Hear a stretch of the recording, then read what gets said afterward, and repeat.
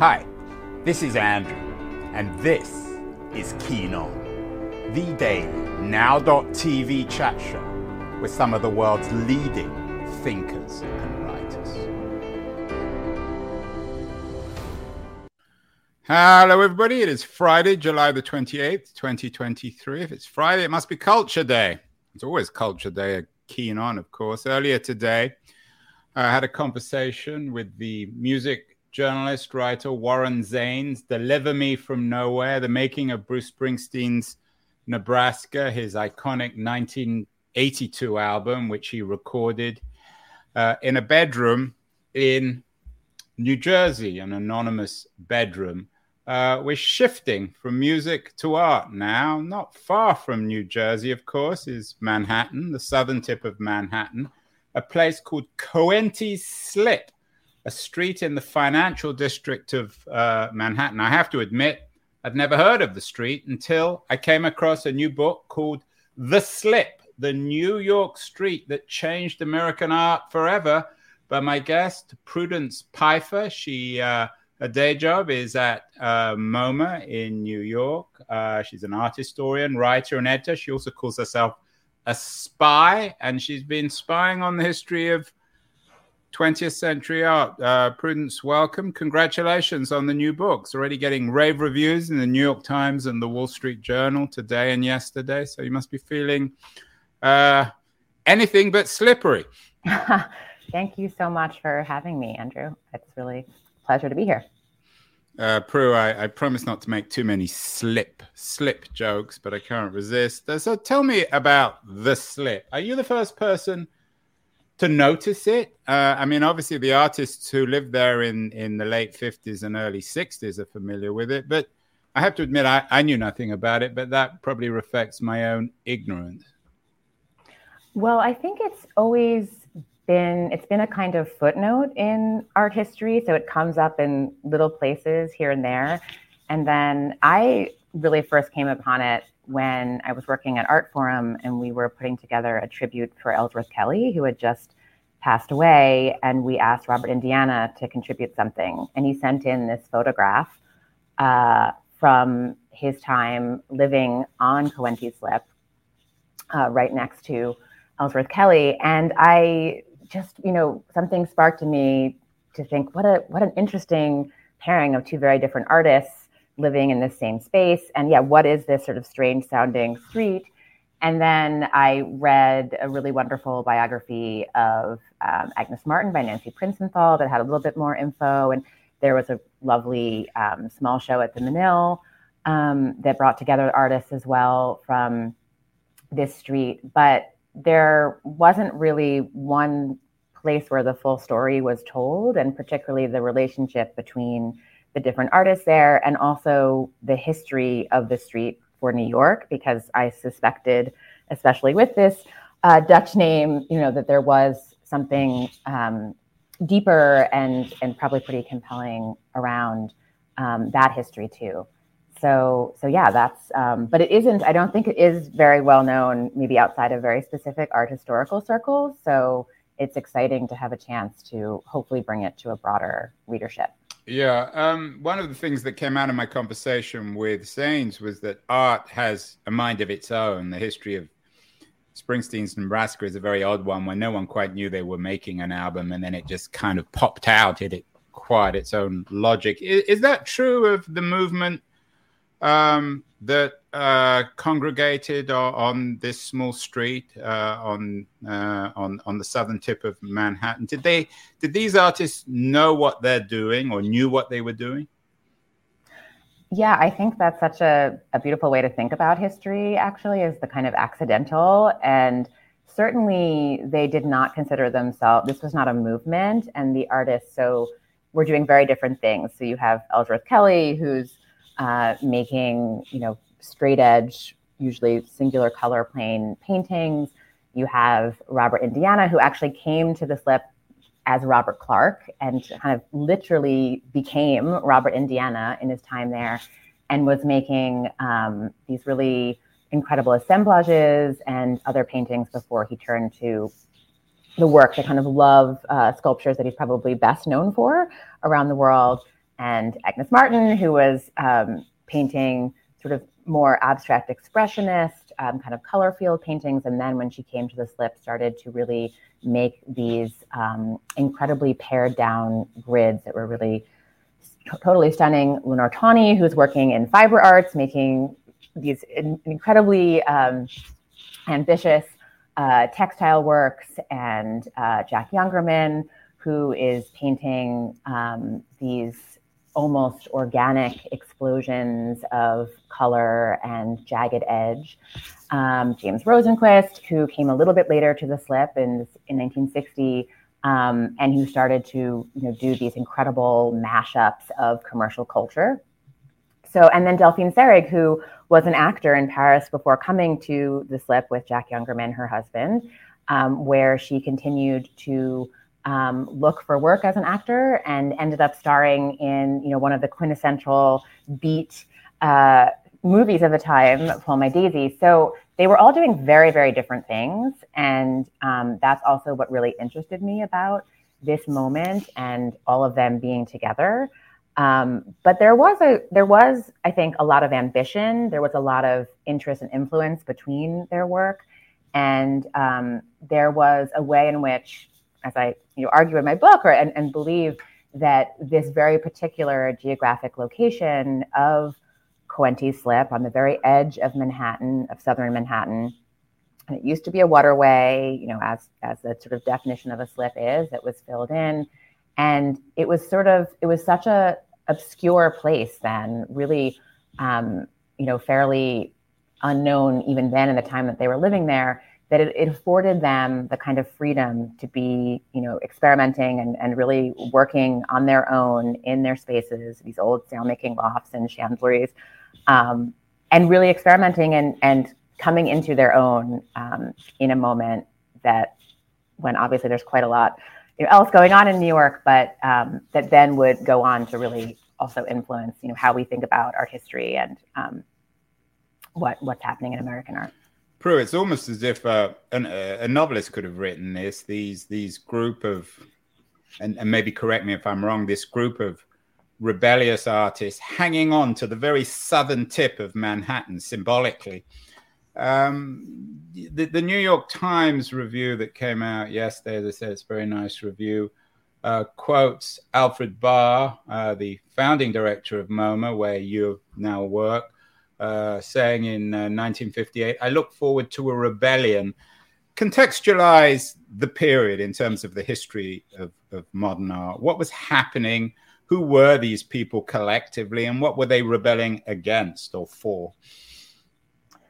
Yeah, well, it was a really, interesting moment in New York City. So after World War II, suddenly there was kind of the narrative, the grand narrative of art history, of Western art history, cites this shift away from Europe and, famously Paris as the kind of,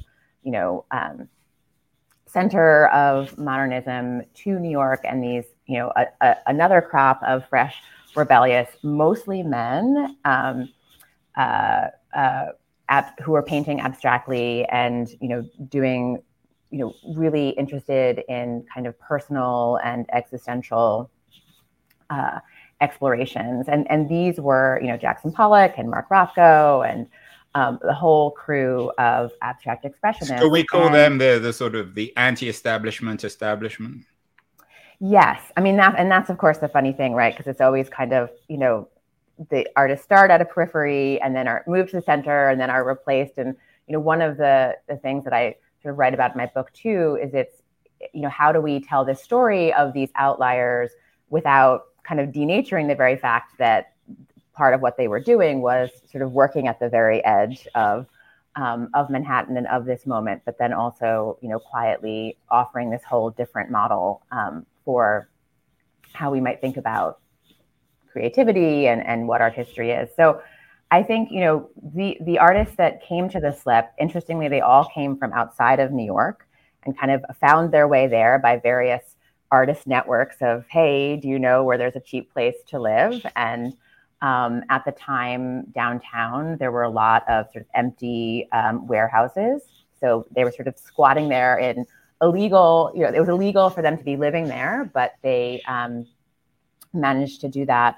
And they were really, they had, many of them had come from, had traveled to Europe and kind of absorbed that history there too, and not really found a place for themselves there.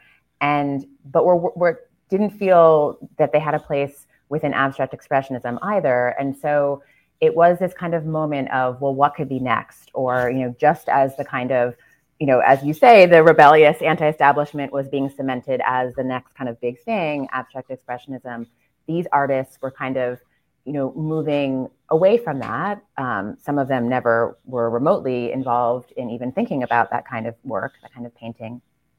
And really beginning to explore other aspects of creativity and what they could make. And one of the things that I think drove them or spurred them was the materials that was the material and the kind of spirit of the street where they found themselves. So suddenly they were in the midst of a kind of demolition zone, because there was a huge amount of development happening in Manhattan at the time. And buildings were literally, being raised all around them on the Slip in this moment when the sort of financial center of Manhattan, all these skyscrapers were just being built. And they were poor artists without, Indiana didn't even have money to buy canvas. And so he was pulling down the hemathope panels in his loft to paint on, and finding old columns from buildings that had been ripped down, which in turn had been, the masts of ships. So there's just this kind of wonderful continuing recycling and reusing of the materials of past industry and past sort of commercial life of Manhattan. And I loved thinking about that story too, that I think is sort of less told in art history, which tends to really focus more on a kind of artistic lineage as opposed to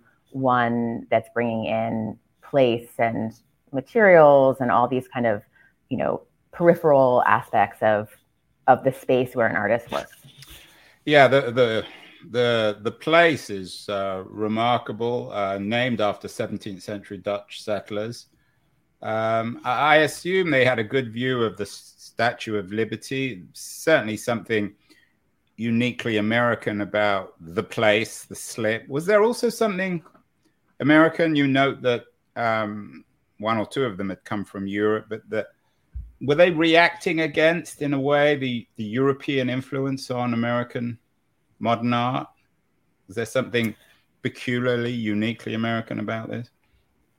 I mean, I think that they, and again, each had a very different path. Even Jungermann and Kelly, who met at École des Beaux-Arts in Paris as two Americans there on the GI Bill after the war, and became friends there. I mean, even, Kelly and Jungermann had sort of very different approaches and paths to come back to the States. But I do think that there was something, particularly American about a lot of the interests that these artists were bringing into their work, because Kelly and Jungermann realized that there wasn't a kind of place for them in contemporary French painting. It wasn't a scene for them ultimately. And even while they were going to Giacometti's studio and Brancusi's studio and meeting this kind of older generation of artists who had established this incredible modernist tradition, the more contemporary scene was not something that they really felt that they had a place in.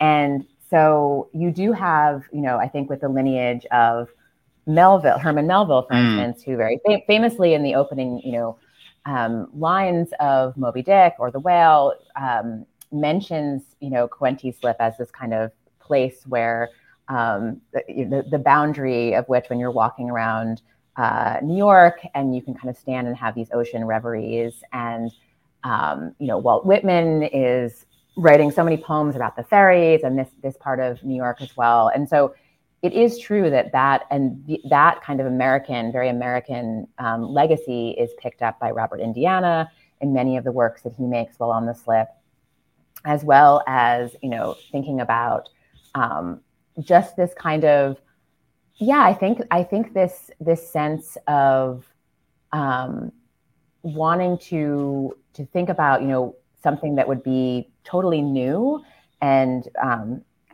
and fresh, and of course that's always impossible in a certain sense, but I think was really a part of what they were all hoping to accomplish and find there. And you have someone like Lenore Tawney, who was really a revelation for me. I knew her name, but I did not know much of her work at all. And the work I did know was more of her kind of older, her work that she made later in her life. And when she moves to the Slip in 1957, and she just starts making these incredibly ambitious um, woven forms on her loom, and they are, she's hanging them from these sail pulleys in her loft in order to be able to make them. They don't fit in a single space. She has to kind of stand up on her beams, like crawl up on the beams of her studio in order to see the full form. And she's looking outside, literally, from her studio. She can see the East River, and she can see the tugboats that have the same kind of knots on them to not hit against other boats that she is then using to finish and tie the ends of her weaving. So there's lots of kind of wonderful material moments like that, where the artist Ellsworth Kelly is buying some of his canvas from a sail making supply store. So there's just these kind of wonderful crossover moments of American industry and American history that are happening there too. Of course, slightly to the north in Greenwich Village, there was a great deal of cultural ferment of one kind or another. I'm not sure about modern art, but certainly music and writing. Were the group of artists that you write about in the Slip, were they connected with that, with jazz, with writing, with the beat movement? Well, there's a kind of fascinating crossover moment that happens. In many ways, no. I mean, I think they were a kind of separate community, although of course there's always interesting intersections. And Warhol, not at all as part of the beat moment, but Warhol comes down and has this amazing moment where he makes this film with Indiana, which I write about in the book. And so there was a lot of interesting cross-pollination between very different kind of artists, and that's something that was a constant, like, wonderful surprise and fascination of who was there. The Anais Nin came to Lenore Tawney's studio, but there was a moment where Delphine Seyrig ended up starring in Pull My Daisy, this kind of quintessential beat movie or video film that Alfred Leslie and Robert Frank make in 1958, and she's kind of one of the main characters in it. And it was, just kind of circumstance that she, ended up there in that role, and it was actually a very difficult filming experience for her. But that, at the time, she was a bit frustrated by that experience. But then, very shortly thereafter, that film became such a cult classic and really was kind of cemented as this central artifact in a way of the beat movement. So it's kind of fascinating that this young French actor who would go on to be such a superstar and such an interesting, politically engaged public figure in France when she moves back to France in 1961, that in this early moment of her life, she's in this beat movie. It's interesting that you mentioned Robert Frank. Springsteen was very influenced by Frank, and Nebraska looks back to the 50s. I'm not sure if he was familiar with any of the artists in the Slip. I'm somewhat doubtful. But certainly it was a period of great cultural ferment and relevance, particularly looking back in the 2020s. What does your research and this movement, I mean, whether it's a movement or not, what this New York Street, what does it tell us, not just about American art modern art in the 2020s, but America itself? That's such a good question. Well, on the week that Barbie comes out, Prue. Yeah, I know, exactly. In Barbenheimer moment. Right. How does my book relate? I need to relate it to Barbie in order to get any traction here. Well, actually, it is. There are a lot of moments around the role of the woman kind of in the domestic space, and how Agnes Martin and Lenore Tawney are really rebelling against the kind of nuclear family conformity that really happens in a pretty major way in this moment as a kind of socio-political move to shore up against communism. And also it's sadly a moment of really entrenched homophobia after a period of, relative freedom in the early 20th century. So certainly, there are some socio-political and cultural threads that we tie through. But I think for me, one of the important things when I was writing the book is I didn't want to be too nostalgic. I feel like, especially as someone, I was not alive during this, in this period. And I feel like, it's such a common, almost cliche when you move to New York, everyone always says, oh yeah, like 10 years ago was the best time to be here. And there was this amazing scene, or 20 years ago. So I did want to, and one of the things when I was interviewing Jack Youngerman, who, is one of the artists and is kind of one of the sort of heart of the book in a way, since I had a chance to speak with him for over 3 years, and he was such a generous and just incredible philosopher artist, really, in so many ways. And he warned me, don't romanticize this. Don't think it was, because I was looking at these pictures of his loft, and I said, oh, it's so beautiful.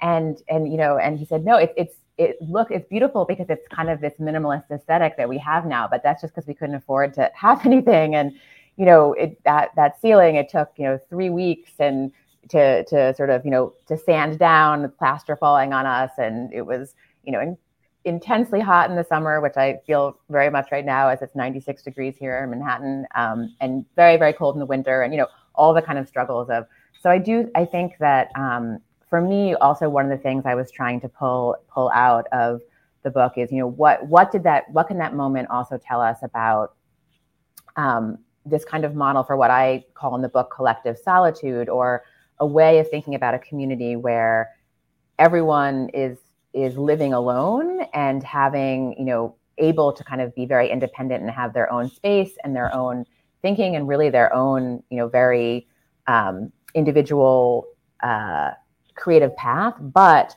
there's also this community there that's kind of helping to support you in very small and large ways, and not always specific to art. So yes, Kelly was introducing Betty Parsons, his gallerist, to Youngerman and to others at the Slip, and Lenore Tawney was helping Robert Indiana pay his electrical bills, and also really supporting Agnes Martin in a time of difficult mental health for her.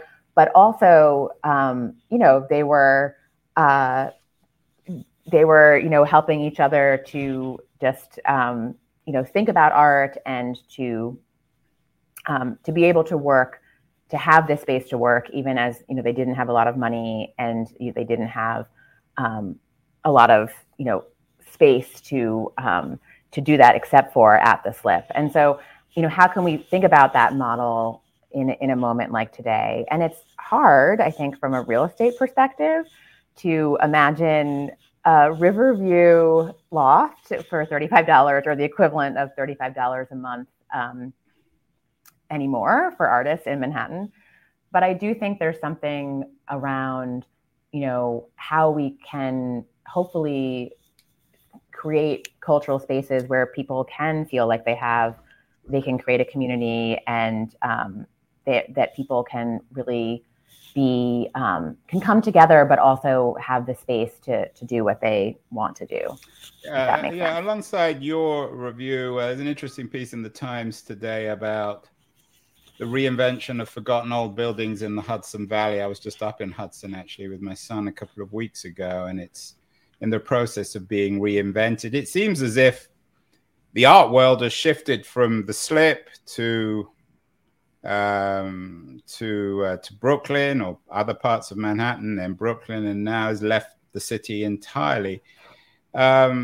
Is that fair? So much has happened, obviously, in the 70 years since the late 50s. But in terms of the history of art and where young, creative, talented artists would live, is that fair? I mean, I think that's certainly part of the story. And I think, you do see the kind of, when you look at kind of surveys of where people who identify as artists are living, even, within the 5 boroughs, it's much more kind of expanded than this kind of, heat map of Manhattan, and Soho and Chelsea and all these, neighborhoods that you had in the later decades of the 20th century. I also, I think that artists are really, really creative in how they can make things work. And I think, of course, that's a huge part of the story of the slip is like how these artists even were able to transform these buildings into places where they could live and make their work. But also, I think you do still see that today. And so you have something like, a gallery, there's a small gallery in Brooklyn called Parent Company Gallery that's in a shipping container. And it's in this sort of vacant lot in downtown Brooklyn between these crazy new high-rise apartment buildings. And I think that artists are very, artists will find these spaces and these ways to kind of make things work. And Jane Jacobs was incredibly prescient about this when, in her Death and Life of Great American Cities, that's 1961, but some of those chapters, you reread them and it's, she's talking about the kind of reuse of buildings, the creative reuse of buildings and the kind of need for that to create, truly diverse neighborhood blocks. And then you read the Surgeon General's report on loneliness as an epidemic and many of the kind of recommendations around how to, to overcome that have to do with, are on the neighborhood level of, a space for people to come together, but also a place where people can, have their solitude protected. I mean, I was very, very, very pleased to see that there was a kind of glossary in the front of that major report that just came out that was defining different terms. And one of the terms was solitude. And it was defined in a positive way as, it's like loneliness, like not being lonely, but being alone.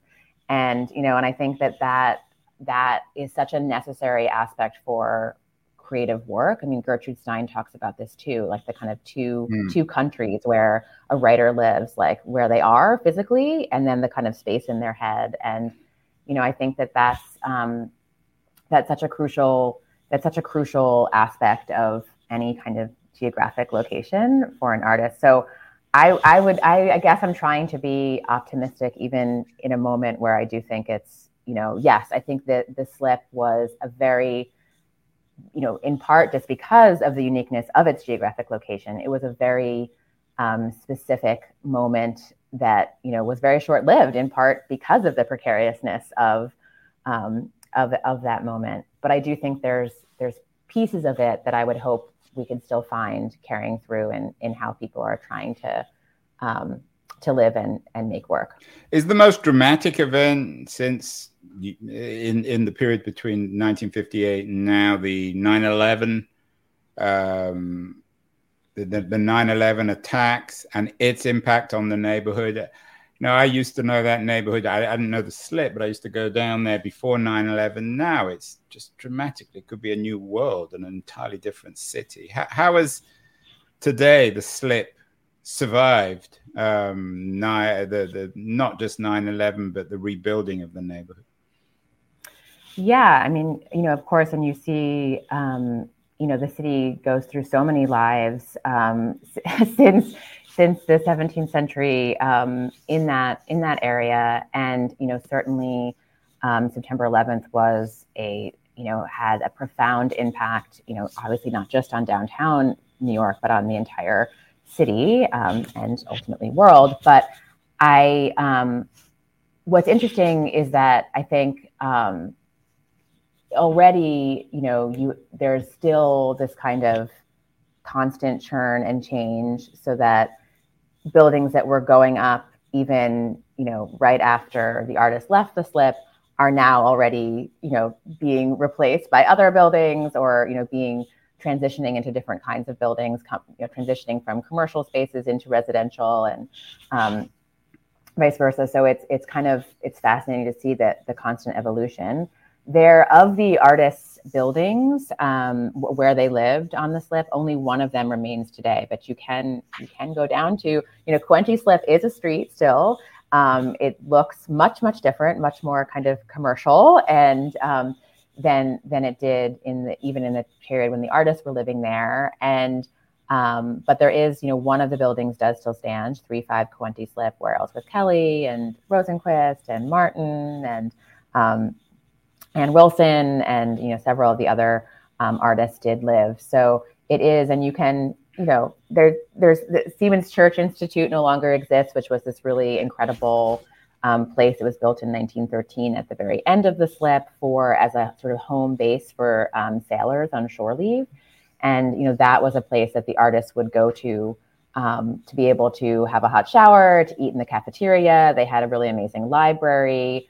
They had these very cool ship models that Indiana was fascinated by. And another artist, Fred Mitchell, actually taught some drawing classes there as well. So there was just all these different communities there. And I think now when you go, it's a little bit harder to feel all those different communities that. Yeah, I'm going to be in New York next week. Maybe I'll come down and have a look. Finally, Prue, we did a show with John Michaud. He wrote a history of a neighborhood bar in uptown Manhattan. He believes that you can see New York best or capture New York best through a neighborhood bar. Another guy who came on the show recently, Michael Kimmelman, the architecture correspondent, columnist of the New York Times, believes that New York should be savored on foot. Your book, The Slip, obviously is about a street. It's a cultural history. Are you suggesting that we see New York through a street, or we can do cultural history through geography? I think hopefully both are possible. I think, to be able to, you can really see a kind of micro history of a place through looking very closely at one single thing. And it's helpful that a place like Coenties Slip, which had such a crazy history of being both literally the central market of, the early New York, and then, not so long after, one of the most obscure, hidden sort of secrets of the same city. So I think, you can kind of trace a history in that way. But I am also hoping to suggest that we do, it's helpful, and we can kind of draw out perhaps more generous or inclusive stories around art history and even, history writ large, if we think about place as a more kind of central protagonist to, what someone makes in the world and how they're inspired and how they are, who they are and what they're doing in that space, in that moment of creativity.